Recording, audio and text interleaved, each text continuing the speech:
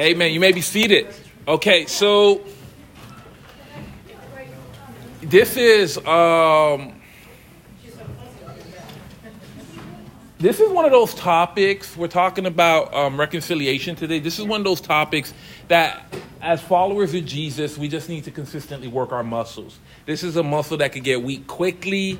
Any of you who've ever done any exercising, you all know that there's parts of your body, the moment you leave the gym for an extended period of time, that part gets weak immediately. And reconciliation, I have seen in my experience as a follower of Jesus, is one of those muscles that get weak quickly. And it's one of those practices, those habits that we just need to be in the habit of doing. And so I think what we're going to share today, I do think it's important that there's a degree of nuance about what we're talking about. So first and foremost, when I'm talking about reconciliation, I am talking about between good standing people. So if Tim is abusing me physically or emotionally, and it is no longer a safe place for me to connect with Tim, I'm not advocating, if you have that person in your life, that you seek reconciliation with them. At times, you just need to learn to forgive and let them live their journey, because it's a dangerous situation for you. Second, if they're just dangerous altogether, if they're just a dangerous person, like if the FBI is looking for them, then why do you need to reconcile with them right now? You just pray for them. You just pray, say, God, help them figure out their situation. So again, as I'm talking today, I really want you to hear that, because sometimes, especially in church settings, a number of people have been wounded and hurt because churches have sent people back to dangerous places because things just weren't explained well. You know, you weren't being like, oh yeah, man, go back and get punched in the face. Yeah, keep doing it until the Lord. Jesus, love requires us to seek justice. And so we want to be a people of love. And Jesus will call us to be a people of love. Now, most of our situation, we're not engaged in that sort of situation. We're engaged in regular church conflict, which is awesome. Not awesome when you're in it, but it's awesome nevertheless. Let's look at Matthew chapter 5. Matthew chapter 5.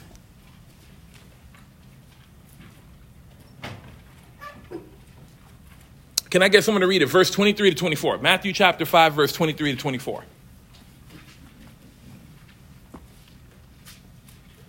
Ellen, did you volunteer? Or did you touch your headband? I touched my head. Okay. I'm happy to read. Okay. Matthew 5, 23 to 24. I'm sorry. I just didn't know. Therefore, if you are offering your gift at the altar, and then there remember that your brother has something against you, leave your gift there in front of the altar. First go and be reconciled to your brother, then come and offer your gift. Amen. So we read that, and I think sometimes it's easy not to take a passage like that serious. But what Jesus is encouraging the church here is, if you know your brother has something against you, leave your gift at the altar and go be reconciled. If you know your brother has something against you, and I that's the Greek word Adelphoi, which is also can be translated sometimes as sister. If you know someone has something against you, leave your gift at the altar and first go be reconciled. That feels so radical nowadays. You're like, hey, they got a problem with me. They ain't bring it to my front door. I ain't going to deal with it. And you just keep going on with your life. You don't actively go and say, man, you have something against me. What is going on? How can we fix the situation? Can I get someone to read Romans chapter 12, verse 16?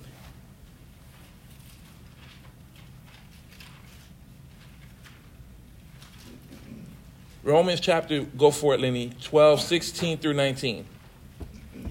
16 through 19? Yeah. Live in harmony with one another. Do not be proud, but be willing to associate with people of low position. Do not be conceited. Do not repay anyone evil for evil. Be careful to do what is right in the eyes of everyone. If it is possible, as far as it depends on you, live at peace with everyone. Do not take revenge, my dear friends, but leave room for God's wrath. For it is written, it is mine to avenge. I will repay, says the Lord. Not fired up, but fired up. Let's go. These two passages that we just read, One, if your brother has something against you, leave your altar. And then here, so far as it is concerned by you, be at peace with all people. When we think about our discipleship, would you say that that's something, when you think about your relationship and your journey in this church, would you say that's something that you normally see? Let's speak macro. You don't need to necessarily speak about Casco Bay. Maybe you can't speak about Casco Bay. It's all being recorded anyway, so that's good. Macro, is this something you've seen that people are like, yeah, I've seen that people take this passage of reconciliation dead serious. Or, nah, I don't know. It's one of those things that could easily get overlooked. What has been your experience with these two passages in particular? I think in general, it certainly can be challenging, but I think in general, I think most people do, yeah. Amen. Take it seriously. Amen. That's good. That's good that that's been your general experience. Yahira. I think in my experience, even coming, like with the experience of being in different regions growing up and, as an adult, I have, in general, similarly, I've seen the importance that's put on it, even if it's just like, hey, I'm feeling these things with this sister and I'm struggling, like the encouragement of, hey, you should go and talk that out, or hey, have you evaluated your heart, in this situation. I feel like this is a verse that really is taken and practiced. Amen. Anyone else, their experience? So largely, it could feel like it's been yielded to. Anyone else want to share their experience with this particular passage? You could be the negative one if you want, be like, nah, I never seen this lived out. I've seen it happen, but sometimes it's not immediate, as the scripture calls it. Mm-hmm. Person may not take communion for a few weeks to try to build up their courage to go up and clear the air. Mm-hmm. So the message calls us to be immediate, but it's not always the case with everybody. Amen. We're going to circle back to that, but that's a good point, Lord. So when you think about yourself, I suspect most of us in here would say we're not difficult and we're easily approachable. Like, I am not a difficult person. If you got an issue with me, please come and tell me. I receive it really well. I'm like joyful, like, whoa. I don't give you attitude. I give you nothing when you come and point something out to me. And you know what? I apologize if I'm wrong. So one of my closest friends, he was a groomsman in my wedding. I texted him, but I'm still not going to reveal his name. I texted him, and we were in a disagreement. And then I said, as long as I've known you, at that time I'd known him 6 years, I'm like, I've never heard you apologize. I'm like, I never once heard you apologize. He's like, well, here's the thing. You don't got to apologize when you're not wrong. And so his wife pulled up. His wife is like, you're never wrong? He's like, no. Then one of the other groomsmen, now this is not at my wedding, but all of us are close friends, so we were all groomsmen. And so another friend came, bro, you've been wrong about this. You just don't apologize. And then so we spent 4 hours at their place talking to him about how he never apologizes. And when he does apologize, he gives one of those it's your fault apologies. You ever been in one of those situations? Sorry you feel that way. You're like, whoa, how did that become my fault? It's my fault I got hurt. That was him, right? Since then, he started apologizing. We got him books on apology. We did a whole bunch of things. It was interesting. He grew up in a household. He told me it was okay to share, but I'm not going to share his name. He grew up in a household where his dad never apologized. His mom never apologized. So, of course, it's not in his vocabulary. He doesn't know how to do it. He's like, oh, I consciously thought this was the right thing. If you emotionally reacted poorly, that's your business, your fault. It wasn't me. You're weak. You're soft. You're sensitive. And you're like, gosh, bro, you're like a child of Satan. And he's grown. He's matured. He's an apologizer. But Romans 12 had to be put into practice. I'm grateful that even though it started in jest, that we spent that 4 hours wrestling with this guy. That we wrestled with him like, you don't apologize. And he brought up examples. It was like 4 against 1. And his wife was one of the 4. And it was good. He apologized. God is working with him. But you know what? If you would have approached him as much as you would approach any of us, I'm easily approachable. You can tell me whatever. Like, tell me like it is. Don't beat around the bush. You don't need to build me up, etc. And that actually, I think, sincerely, is true for most of us. It may not be executed as well as we think, but I think all of us in here would love people to tell us the truth. Do it kindly. Do it with respect. But yeah, tell me exactly what you feel. Tell me exactly what you think. Please. So we can have conversation. And so let's go to Matthew 18, verse 15. Because again, reconciliation first and foremost starts off with recognizing there's a problem. That there's a problem in the relationship. This is a passage we often use for church discipline. But at the core of this particular passage, reconciliation is what's being spoken about. Can I get a volunteer to read verse 15 through 20? Matthew 18, verses 15 through 20. Go for it, Barb. If your brother or sister sins, go and point out their fault, just between the two of them. If they listen to you, you've won them over. But if they do not listen, take one or two others along so that every matter may be established by the testimony of 2 or 3 witnesses. If they still refuse to listen, tell it to the church, and if they refuse to listen even to the church, treat them as you would a pagan or a tax collector. Truly, I tell you, whatever you bind on earth will be bound in heaven, and whatever you loose on earth will be loosed in heaven. Again, truly, I tell you, that if 2 of you on earth agree about anything they ask for, it will be done for them by my Father in heaven. For where 2 or 3 gather in my name, there am I with them. Amen. So in order for this passage to work, we all have to humble our hearts and be ready to submit to one another, right? Like, this is really the core of this particular passage. Now, we've used it for church discipline, but I think what Jesus is alluding to more is what we do in our community groups. And so let's just say we're in community group. I'm sitting here, and Fred and I are having a discussion. Fred said something snarky. Fred would never say anything snarky, but he said something snarky. Then I say, Fred, that was really snarky, bro. Like, that hurt my feelings. Well, I'm sorry, you're sensitive. Whoa. I don't feel good about that, Fred. You hurt. Now I feel offended. Can you apologize that you offended me? I'm not going to apologize. So Lenny's in my community group, and so is Anna. And they were right there when it was happening. And I say, hey, Lenny, did you see what just happened? Yeah. Wasn't that snarky? Yeah, that was totally snarky. Fred tries to explain to Lenny. Lenny's like, well, that was still snarky. Then we bring Anna in the situation. Anna's like, yeah, you know what, I think that was snarky. And Fred's like, well, all of you guys are sensitive. Like, what's the problem? Steve is being sensitive. We're not going to cater to Steve. Just because he's the minister don't mean whatever.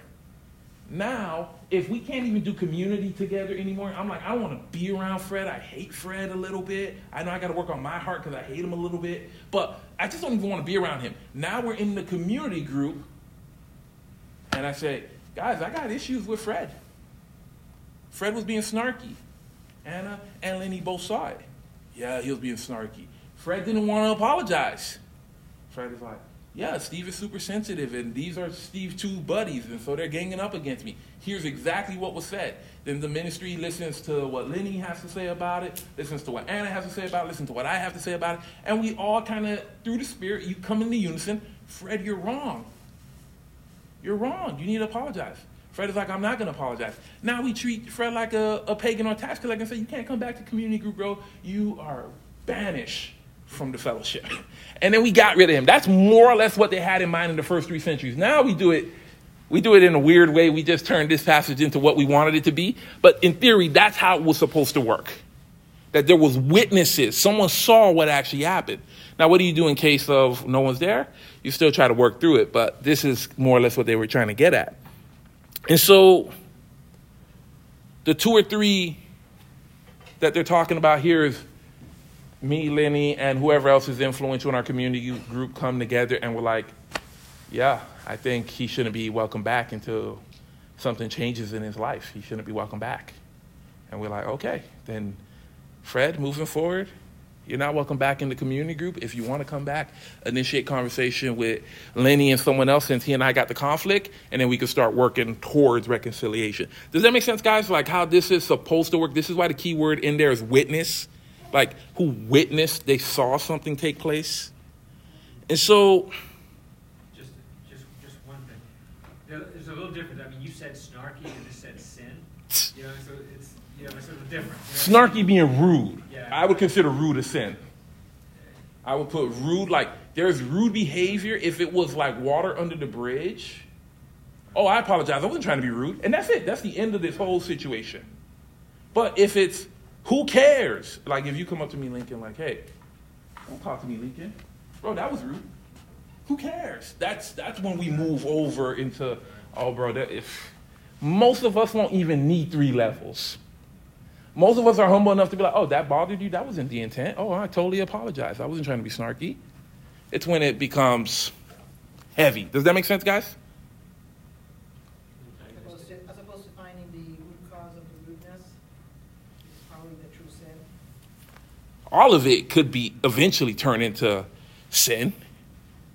But yes, if someone actually sins, like, so Fred came in there, punched me in the gut, and some other people saw that, that's still, it's still not encouraging. I keep using violent imagery. Amen.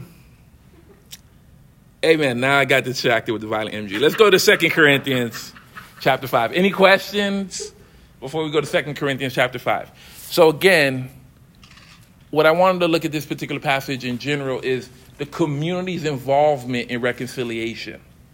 Now, most of us, if we were ever put in a Matthew 18 situation, our spirit would almost instantly yield once we get to 2 other people saw it. You're like, okay. Very few of us will push back so hard and be like, no way. Anna and Lenny feel that way? Most of us will be like, oh, so you guys thought that was snarky? Okay, bro. I apologize. That wasn't the spirit. You thought it was bad that I told him he was sensitive? Yeah. I apologize for that too, man. We're good. Most of us, it seldomly get there, though sometimes it may have to. And Jesus puts this here, not as you need to follow it to the T automatically, but a process for for us to continue community if someone is being destructive to the community through their behavior. 2 Corinthians chapter 5. Can I get a volunteer to read chapter 5, beginning in verse, I lost my verse. Beginning in verse 16 through 21. Chapter 5, 16 to 21. Go for it, Heather. So from now on, we regard no one from a worldly point of view. Though we once regarded Christ in this way, we do so no longer. Therefore, if anyone is in Christ, the new creation is come. The old is gone, the new is here. All this is from God, who reconciled us to himself through Christ and gave us the ministry of reconciliation, that God was reconciling the world to himself in Christ, not counting people's sins against them. And he has committed to us the message of reconciliation. We are therefore Christ's ambassadors, as though God were making his appeal through us. We implore you, on Christ's behalf, be reconciled to God. God made him who had no sin to be sin for us, so that in him we might become the righteousness of God. Now, obviously, this passage is talking more vertical reconciliation, like between man and God. But I think there's something powerful here, too, that horizontal reconciliation. We should be, that is one of our biggest testimonies to this entire world, how we reconcile with one another. Many of you just went through Thanksgiving, and there probably were family members not present because they did not reconcile with one another. And they probably will never be present because they will not reconcile with one another. And so reconciliation is one of the fruits of the gospel, that we become a people so eager to reconcile, so eager to be united and connected with one another. And again, the idea of reconciliation is that we become one. Doesn't mean we become uniform. Doesn't mean we lord over one another, but we do become one. We become able to partner with one another. And I think that's really important spiritually, that we become one. You know, in John 17, this is what Jesus prays for. He's like, I pray that they're completely one. I and them and you and me. Like this idea that the church is called to this deep unity. And again, you bring a whole bunch of people from different backgrounds and different challenges. This will always be difficult. So many of us are married to people that we are consistently reconciling with, which is good. Which is good. Like, okay, we're consistently working on being unified. We're consistently working on being close to one another. But we need that same sort of energy for everyone outside of the bond of our marriage. That we are like, okay, I know I'm always having issues with this person, but I'm going to keep reconciling. And so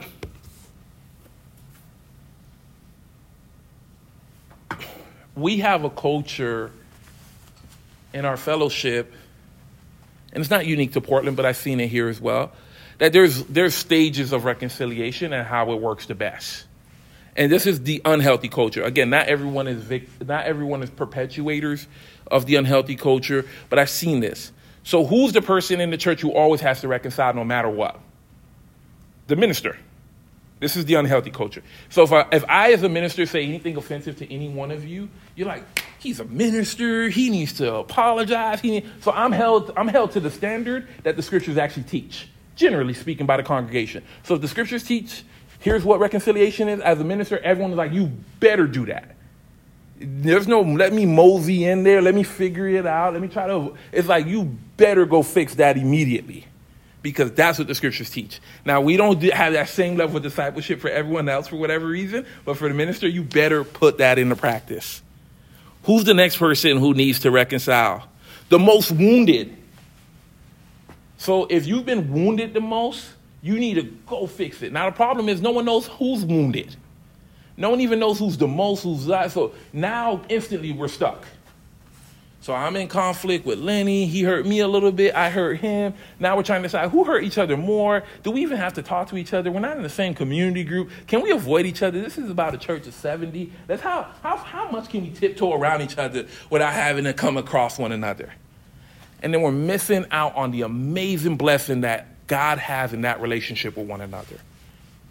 So if we could figure out who's the most wounded, then most people encourage that. After that, who's the most burdened? Who's weighed down by it?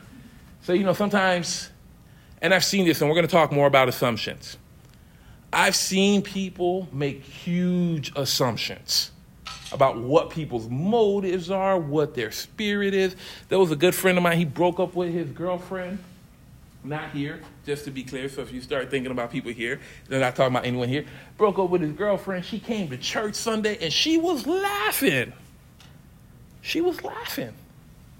The audacity to show up 2 days after you break up and be in fellowship laughing as if there is a joke that could be that funny. So he comes over to me. You see, she's laughing about me, bro. I'm like, you think so? Yeah. Look at her.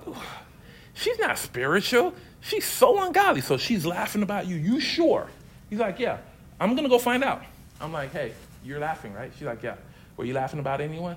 No, look at this picture. I'm like, okay, then I went back. She's laughing about a picture.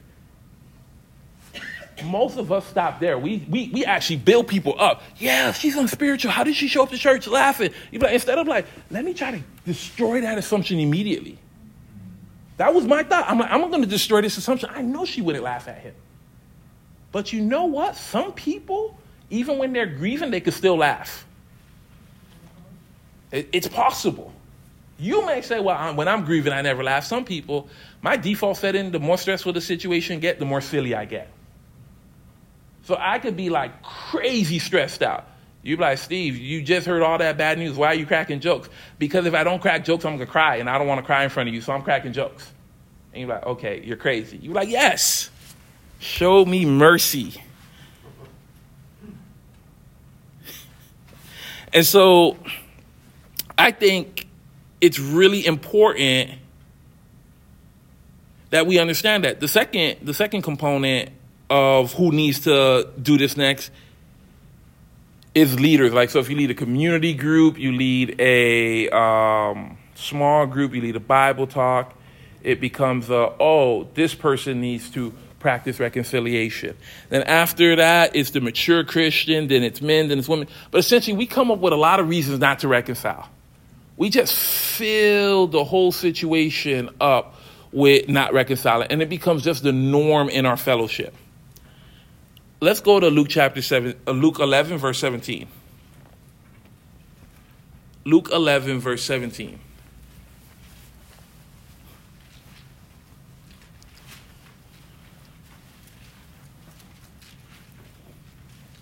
Can I get a volunteer to read that? Luke 11, verse 17.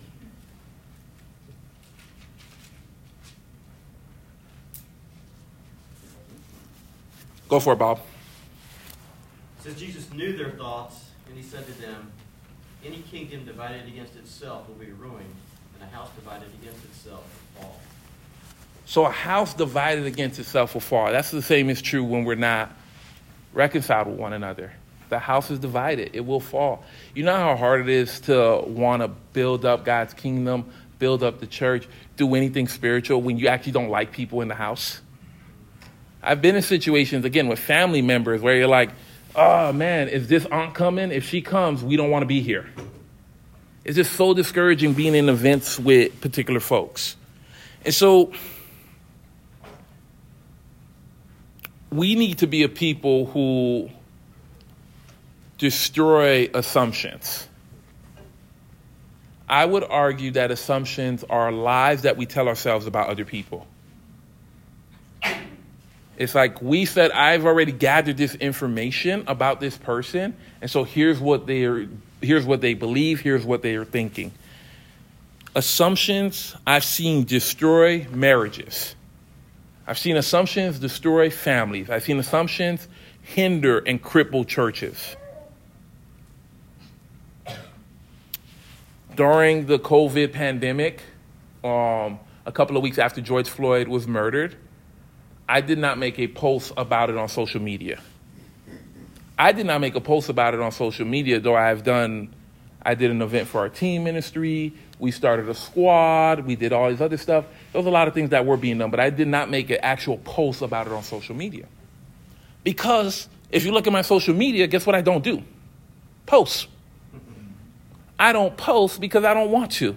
I don't even know when I should. Like some of you got an internal clock, like, oh, this needs to be posted. I don't know when I'm supposed to post. And so I don't want to burden myself with trying to figure out when that's supposed to happen. I don't know if I would read a good book quote, if I see a movie. I don't know when you're supposed to do that. I don't want to learn. So a good friend of mine, sister, gave me a call 3 weeks after George Floyd was murdered. And she just led with, she's so hurt by what I've done and what I've not done. That I didn't post, I didn't communicate as a black minister in our fellowship, the hurt that we as other black brothers and sisters in the church were feeling, and where's your voice in all of this? Like, what are you doing to help our people? Yes, we're the church, yes, we're all whatever, but man, you should have used your platform as a minister to further advance the gospel and speak against this sort of evil. And so I said, man, that's awesome. I thank you so much for calling me higher. But is this all about whether or not I post it, or this is about if I did anything? And she's like, it's about if you did anything. Okay. So I said, you led with massive assumptions. I'm like, I wish you would have asked me what I did. Here's what I didn't do. I didn't post. So that's how you know I didn't do that, because you went on my page and you didn't see it. But here's what we did. But I can understand from your perspective, not being in the region I'm in, wondering what I'm up to because I'm not posting about what I'm doing. And I want to keep inviting you to ask me about these things. But as you know, guess who was born February 16, 2020? She's like, I don't know. Stephen.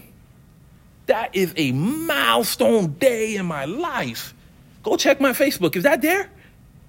No. Guess what day I got married? May 17, 2014, man. The Red Sea split. My wife came down the aisle with her parents, which was mad discouraging if you were there. And that's not on my social media. I'm like, I don't post things. I don't know when I'm supposed to post things.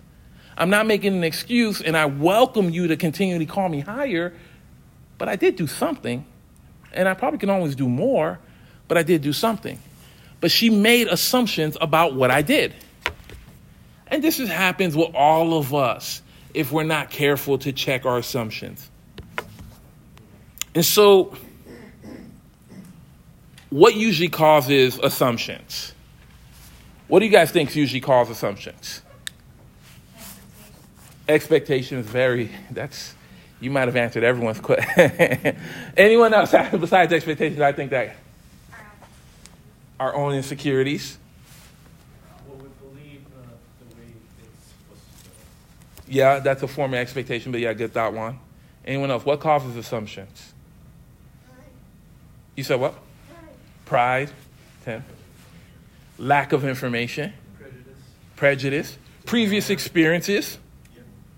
You know, maybe that dude kicked sand on me when we were 5 years old, and now he's 23 years old and he cut me off in traffic. He's the same guy, did the same thing.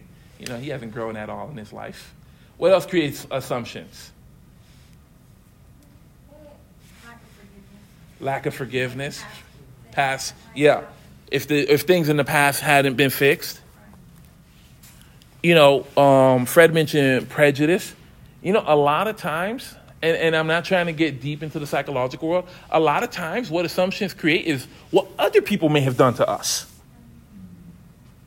So another minister may have did this to you, and you assume I'm doing the same thing that minister did. Well, even if I did do the same thing, you think our motives are exactly the same. Like, yeah, that last minister did this to me. You're doing it for the same reason. And you talk to me and you find out, I don't even know that minister, and my reason was something else. But assumptions. And what perpetuates the bad assumptions and not seeking reconciliation? Talking to somebody else that's not involved, and then maybe agreeing with you. Oh yeah, I thought that too. Or like that would perpetuate. What does perpetuate mean? Like continue it, make it keep happening. Good question, Heather. What perpetuates assumptions? Like, what prevents it from stopping in the moment and getting it resolved? I agree with talking to other people who affirm what you're thinking, but also not talking to anybody and just affirming it yourself over and over again. Yeah. Anna? Yeah, I was going to say distance or time. Distance or time? Distractions.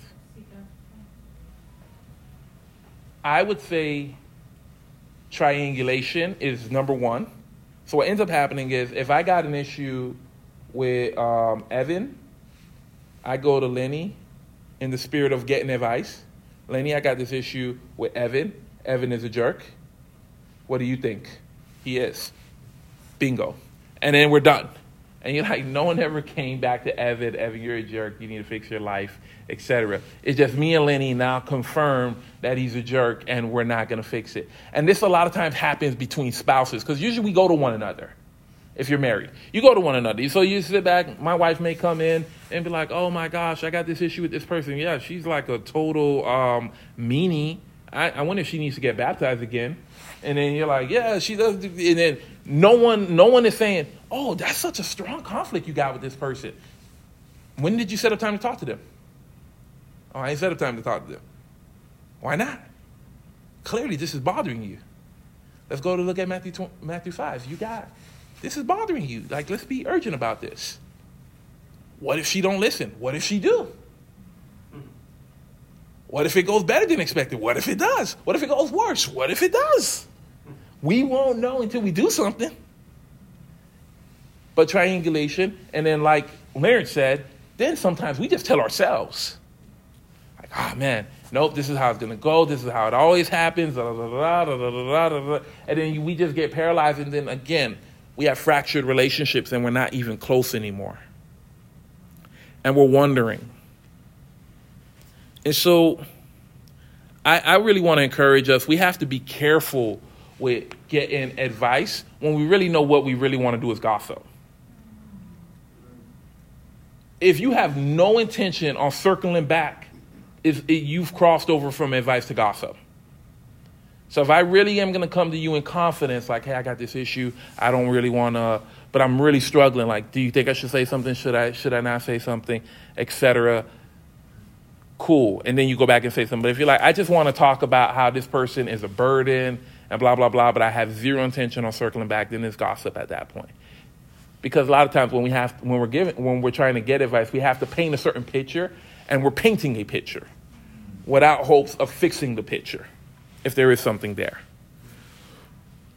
And so I really want to encourage us, let's avoid gossip. But even if you're the person being called upon to get advice, I know it's weird. It could be awkward. Like I said earlier when I began the lesson, it's like a muscle that if you're not consistently doing, it feels awkward. But you have to sit back and have enough integrity to follow up with them.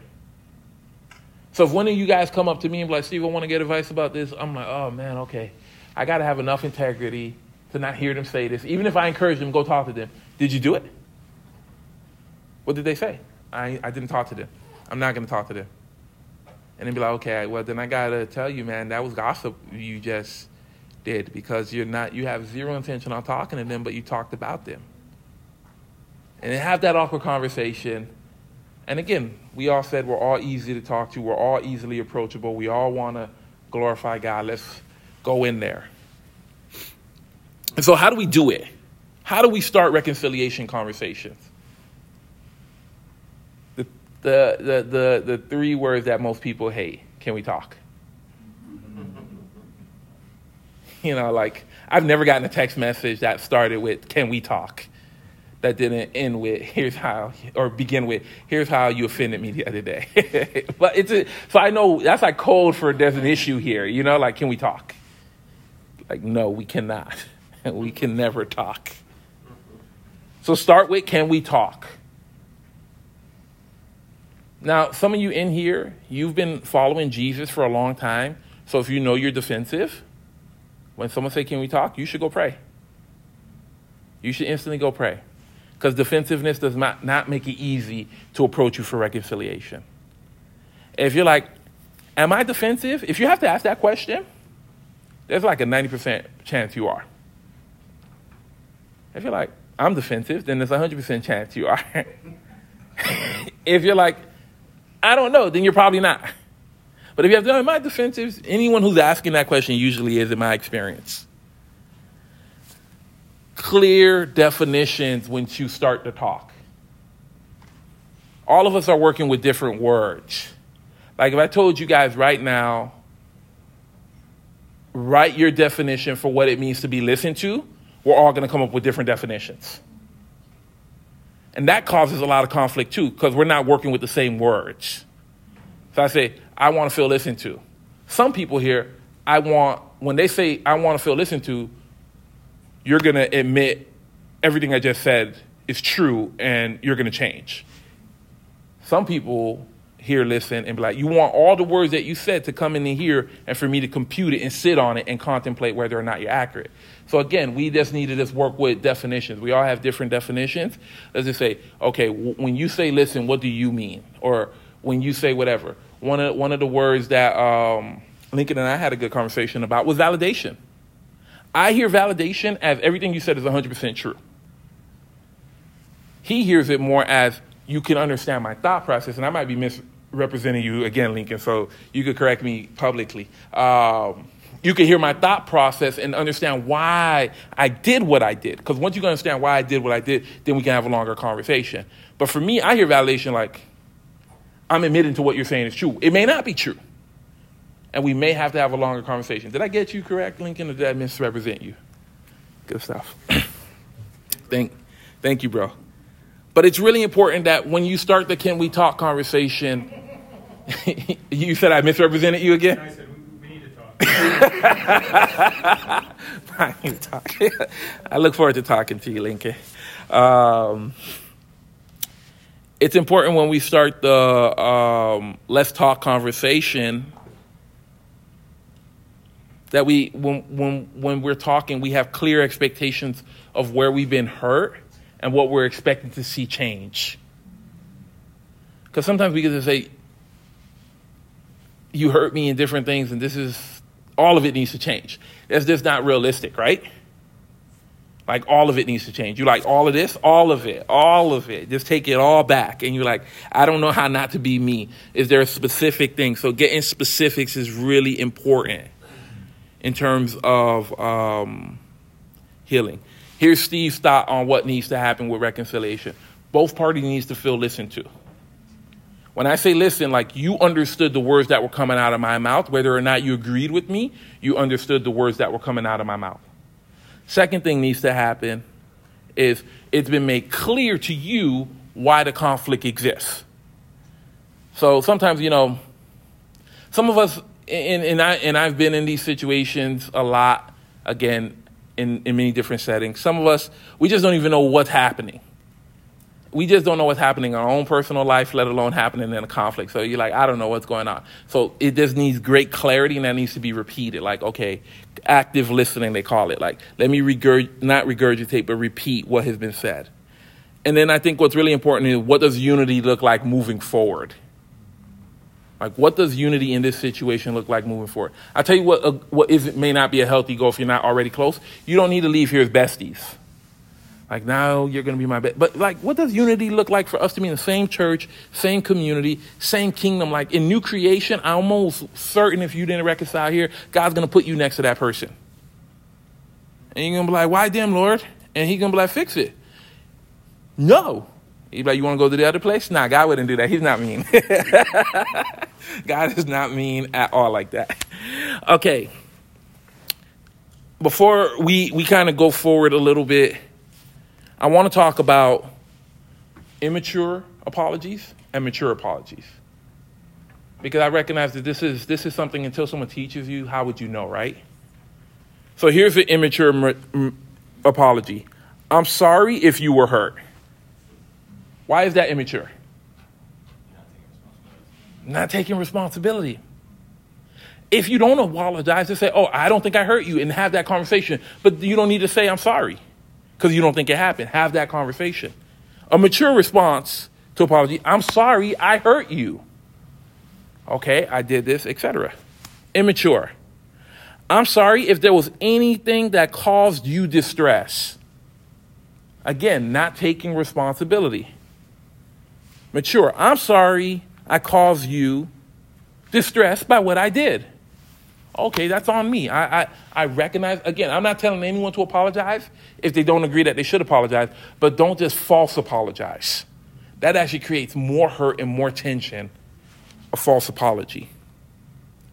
Immature. If I did anything that offended you, I'm sorry. Mature. Here's what I did, the specific example. I was wrong and I'm sorry. The specific example. Immature. I'm sorry, but you did this. So, yeah, I totally would apologize, and I am apologizing, but you started it. And so it's like, that's not an apology. I'm sorry. That's the mature response. I'm sorry. Immature. I'm only going to say sorry once. That's such a defensive posture on something you did wrong. That's such a defensive posture. You're like, this, you just communicated you don't really want to have this conversation. Mature response. I'm sorry. And if we need to keep talking about it till we get to a place of peace, we're going to talk about it. Let's talk. Let's work it out. Immature. I'm sorry, but what did you expect? Mature. I'm sorry, and you have every right to expect better of me in this situation. Oh, okay, we can move along. Immature, and I do this too because it's colloquial, but I want to be careful how I say this, and I've done this. I'm sorry, but I don't agree. Again, I just need to be like, oh, I don't agree. I just need to drop the sorry part. Like, I don't agree. And let's keep talking. Let's keep hashing out what it is. Mature, I'm sorry, and you're right about this, and I was wrong. You know, those are some hard words to come out of people's mouths in America. Do you guys understand why we need to have solid apologies? Amen. It just creates the atmosphere where we can genuinely talk to one another, and that we could create a healthy atmosphere to connect and grow.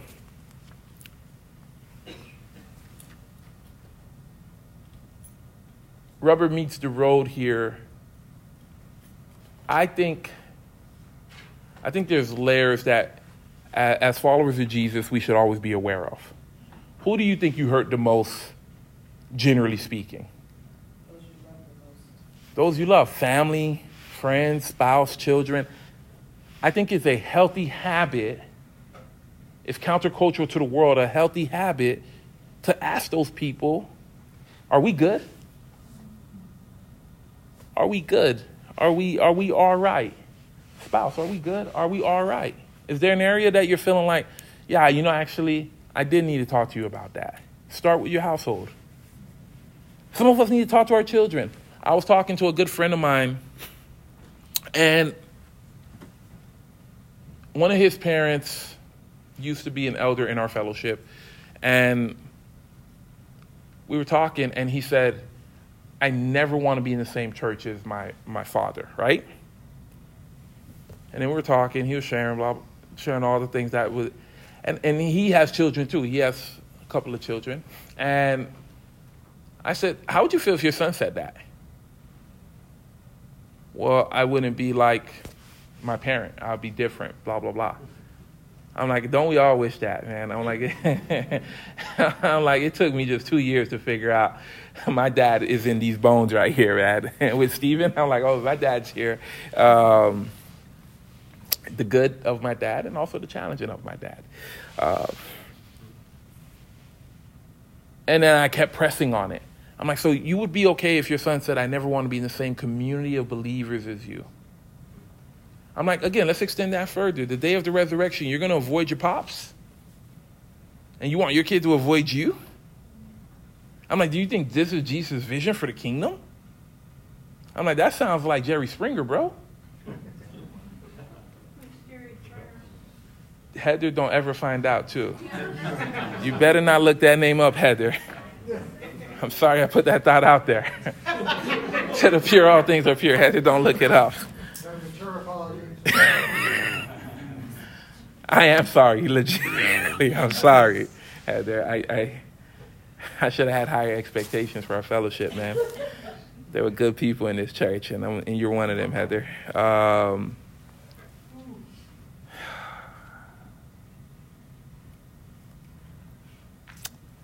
lost my train of thought, Heather. I have a question. Shoot. I think this is really great, but there are times, Jesus was taken to task many times and never apologized for the way he stood on what he did. Now we say Jesus was right all the time. It's also possible for me to be right. Mm-hmm. Okay? And I have been in many situations, particularly as a teacher, where people are offended by what I have said, not because it was wrong, but because they were offended by what the Bible actually teaches. You get right down to it. And it's very difficult to be in a situation. There have been many times when I've made mistakes, said things that are insensitive, done things that are insensitive, spoke unwisely, was unwise. There's no question about that. But there are other times when I'm accosted by people where I haven't done, I haven't done anything wrong. And I'm not sure it's healthy to apologize for something. I'm just wondering, I'm not sure it's healthy for them to apologize for something where I'm not wrong. I'm open to being challenged about it, but I think this can't be simplified here. Yeah. So again, let me just reiterate. I'm not asking anyone to apologize for something they don't think they should apologize for. Just to be clear. I'm just saying, if you are going to apologize, do it righteously. For sure, as followers of Jesus, there will be things in this life where we stand on Jesus' principles, and that will be challenging, and people will feel intensely about it. So if you said marriage is between a man and a woman, that will offend certain people. And yes, as a follower of Jesus, you sit back and say, that's what I believe. I will not hold this belief in front of you in a way to do evil against you, because I don't believe in that either, but that's what I believe. And so no apologies for what I believe. I'm talking more interpersonal, not off of a sermon per se, but interpersonal dynamic. Does that make sense? It's the interpersonal dynamic that I'm addressing. Whether spouses, family, church member, community group members, where people feel certain things with you and with one another. Does that make sense, guys? Yeah. Yep, I hear that. A little bit of a follow-up with what Fred was saying, too, and something you were saying earlier, like with the example you gave of, I think it was actually Fred being insensitive or calling you sensitive. Snarky. Yeah, but like with the response of, oh, Steve's just being sensitive. Obviously, in the example you gave, clearly you have somebody who's being defensive or in the wrong. Yeah. But what about, like Fred was saying, sometimes the person is not in the wrong, and the other person is just particularly sensitive and maybe misconstrued something. That's where the witnesses will help. So in that same situation, the witnesses will help. So if we flip it, you and Anna being there, Steve, I actually think you are being sensitive. I don't think Fred meant it like that. And then hopefully I'd be like, okay, that was on me. I apologize, Fred. I think I'm just having one of those sensitive days. Does that make sense? So the witnesses will be helpful in that regard to point that out if I am being sensitive. Yeah, I think in most situations like conflicts we run into, it's not usually very black and white. I mean, there's usually some fault on both sides. In fact, probably 95%, I would say. I don't know what the percentage is, but a very high percentage of the time. And I found that if I'm in the middle of some sort of a conflict, and even if I feel like, man, they're 95% wrong, if I can find my 5% that I'm responsible for, I could have, even though I really feel like they're mostly wrong, I could have handled this better, I could have been more sensitive, and to start the discussion, the conversation with an apology for my piece of it, what I see my piece of it, it just opens up the doors for dialogue. And then very often, once I get through that initial little hump, I realize, I thought I was only like 5% wrong, but we come down to it, I'm like 80% wrong. Mm-hmm. Through the dialogue. I'm thinking a lot about a lot of the conversations that I have with Irene, when we have the conflict. You're 90% of the issue? It seems like it just works out that way a lot.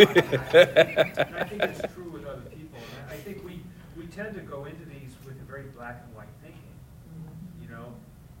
You're right or I'm right. You're wrong or I'm wrong. And I think most of the time it's not that simple. It's half.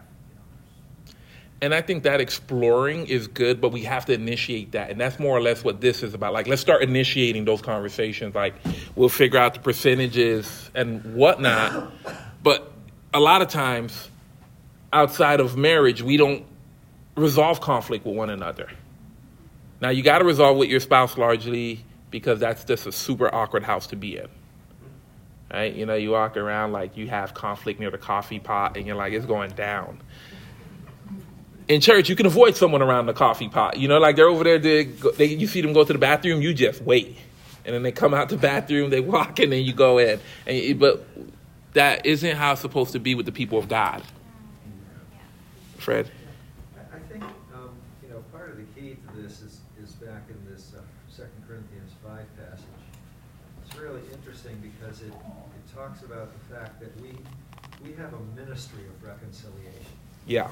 We have been given a ministry. It is part of our job as Christians to work at reconciliation. Yes. And it's interesting, Christ was right, and yet he says he gave us all these things are from God who reconciled us to himself through Christ and gave us the ministry of reconciliation. Namely, that God was in Christ reconciling the world to himself, not counting their trespasses against them.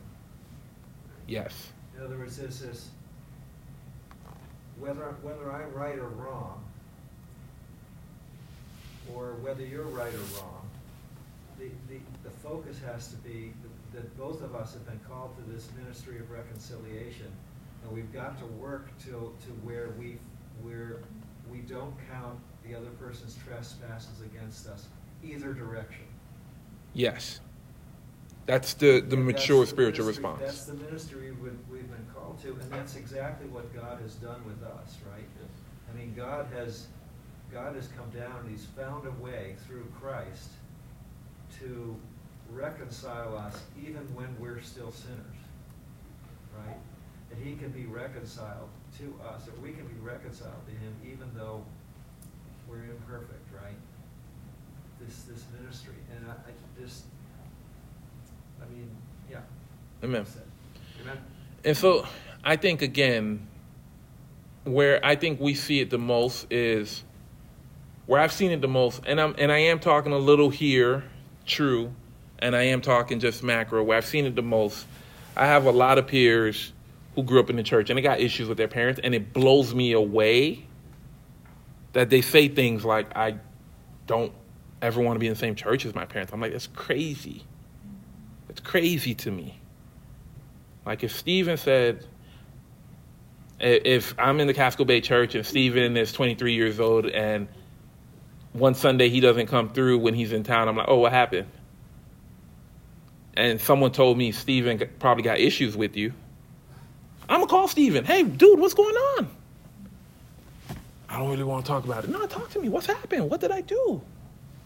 Oh, this and this and this. Oh, dude, I'm sorry. Or, oh, dude, nah, I'm not. I don't know. Let's talk some more about this. I don't know if I agree with that. But let's keep talking. Let's work it out. Like, Stephen, the kingdom of God is too small for us to be in conflict with one another. Come to Thanksgiving. Let's do Christmas together. Let's play. Like, dude, I love you. I want all of that for all of us, that our children, if you have children, feel good in being in fellowship with us. But then I think on the flip end, even with the community group, when we were getting ready to organize the community group, I was surprised by how many considerations needed to be made because we haven't been pursuing reconciliation. So we had to make a ton of considerations. Like, oh, I can't be in the group with this person because, and it wasn't just one person. It was like, oh, but and I'm like, do they even know you feel that way? Do they know? And it's like we just got to pursue reconciliation. There's going to be blessings on the other end. And we have the scriptures to help us. We have community to help us. So if it goes, then pull someone in. But like, okay, that was awkward. I still need some help. And so I really want to encourage us. Let's have like deep reconciliation to where these things is easy. Like these things are easy. You like, not reconciliation is easy, but when us doing relationship with one another is easy again, Like who recently just moved into the church? Who? Yeah, I got no issues with Uriah right now.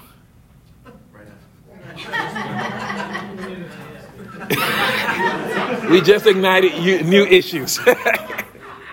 But like, Natalie just got baptized. Shout out to Natalie. Who got beef with Natalie in this church? Nobody. Everyone's like, oh, Natalie's awesome. I don't know Natalie. She's amazing. It should be that easy for all of us. Like, oh, yeah, you're awesome.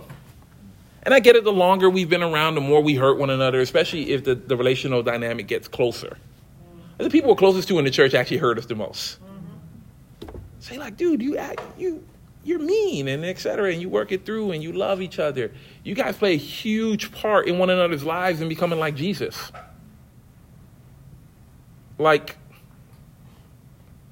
you guys know Stefan. He and I have had a ton of conflict, and he's the easiest person to get along with in the kingdom of God.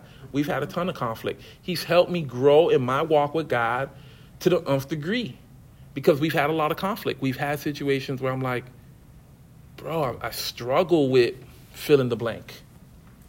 The Owen son, Brandon, one of my good friends, one of my closest friends. We've had conflict. He's helped me grow. I think I've helped him grow. I hope I helped him grow. There's been mentors in my life that I've had issues with. And it's awkward when they're older than you. You know what I mean? I get that. If any of you feel that, it's a little awkward. Like, Scripture says, talk to this person like a parent. How would I talk to my dad? And then you're like, okay, I don't feel like you're considerate, and I think you're mean, but I respect a ton out of you. put it there. And you're like, okay, that went well. But we just got to have those conversations. Now, I think the flip, we have to be careful because where we are in society, unless there's a deep, meaningful relationship, to talk to someone like you're their parent when you're not their parent is highly offensive. Unless there's a deep, meaningful relationship. So if, like, someone came up to me, I'm 36 years old, and no one here is my dad, I need you to sit down because I'm talking to you. You just lost me. That conversation, we're going to have to restart again another day. Like, in fact, I'm probably going to leave immediately because I don't want to get angry. So I was like, yo, you're struggling today. I'm going to pray for you. And then we'll reset. Like, okay, don't approach me again like that. Don't tell me to sit down when I feel like standing, etc.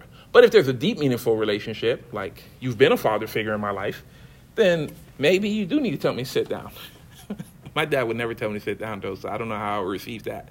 But now you know a little bit more about me. My dad doesn't tell me to sit down. Does that make sense, guys? So I really want to challenge us. If you think someone has an issue with you, just initiate. Just initiate. Like, instead of, hey, can we talk?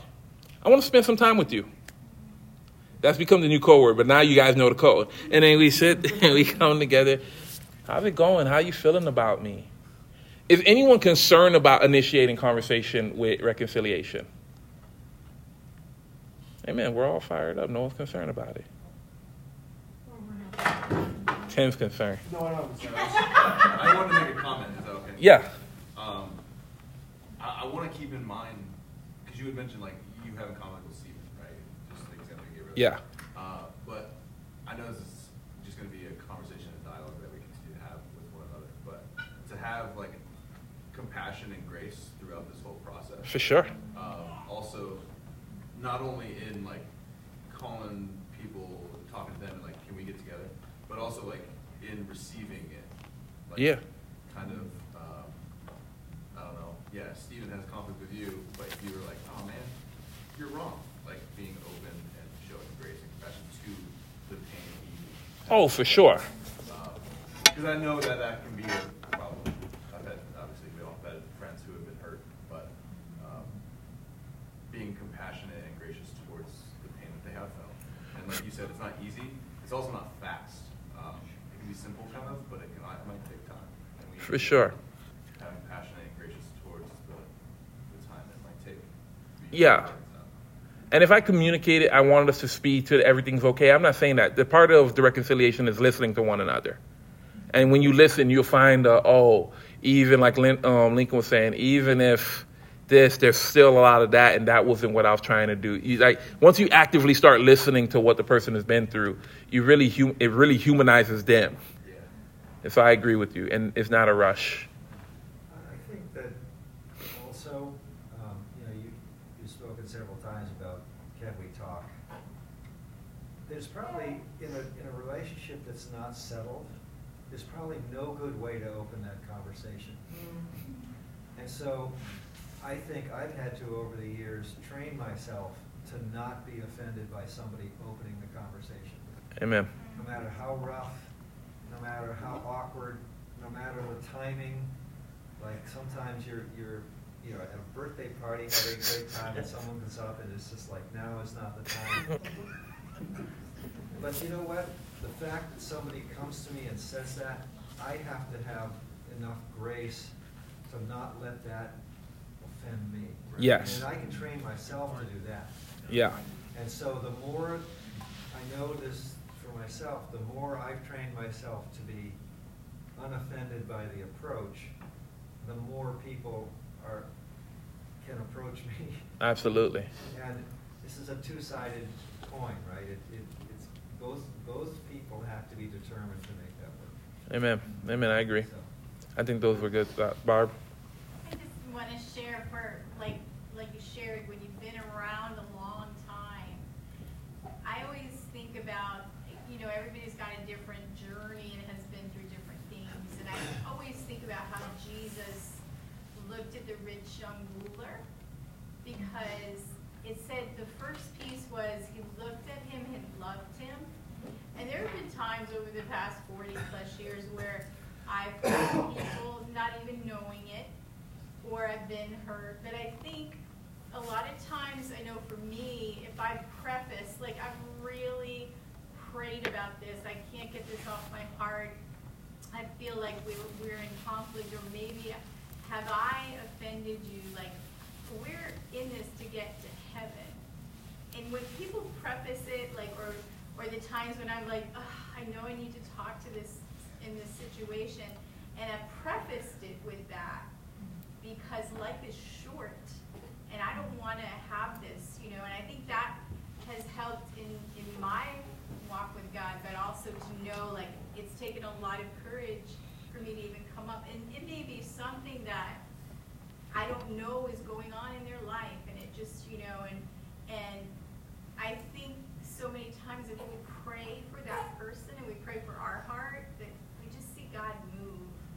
Amen. Yeah, there's a million ways that you guys have had experiences doing this, but I just want us to do it. Does that make sense? Like, take all the wisdom we have and that we're gaining here and just be a people who are actively known for our reconciliation. Amen. That we bring the oneness of Christ.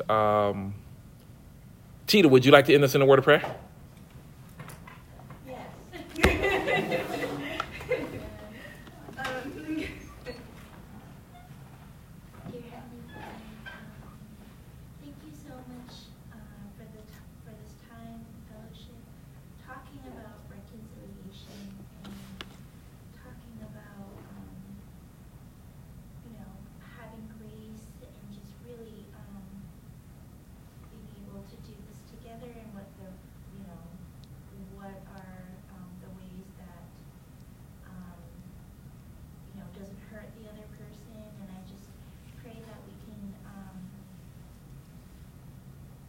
Through the rest of our week, really just meditating on this sermon, and thank you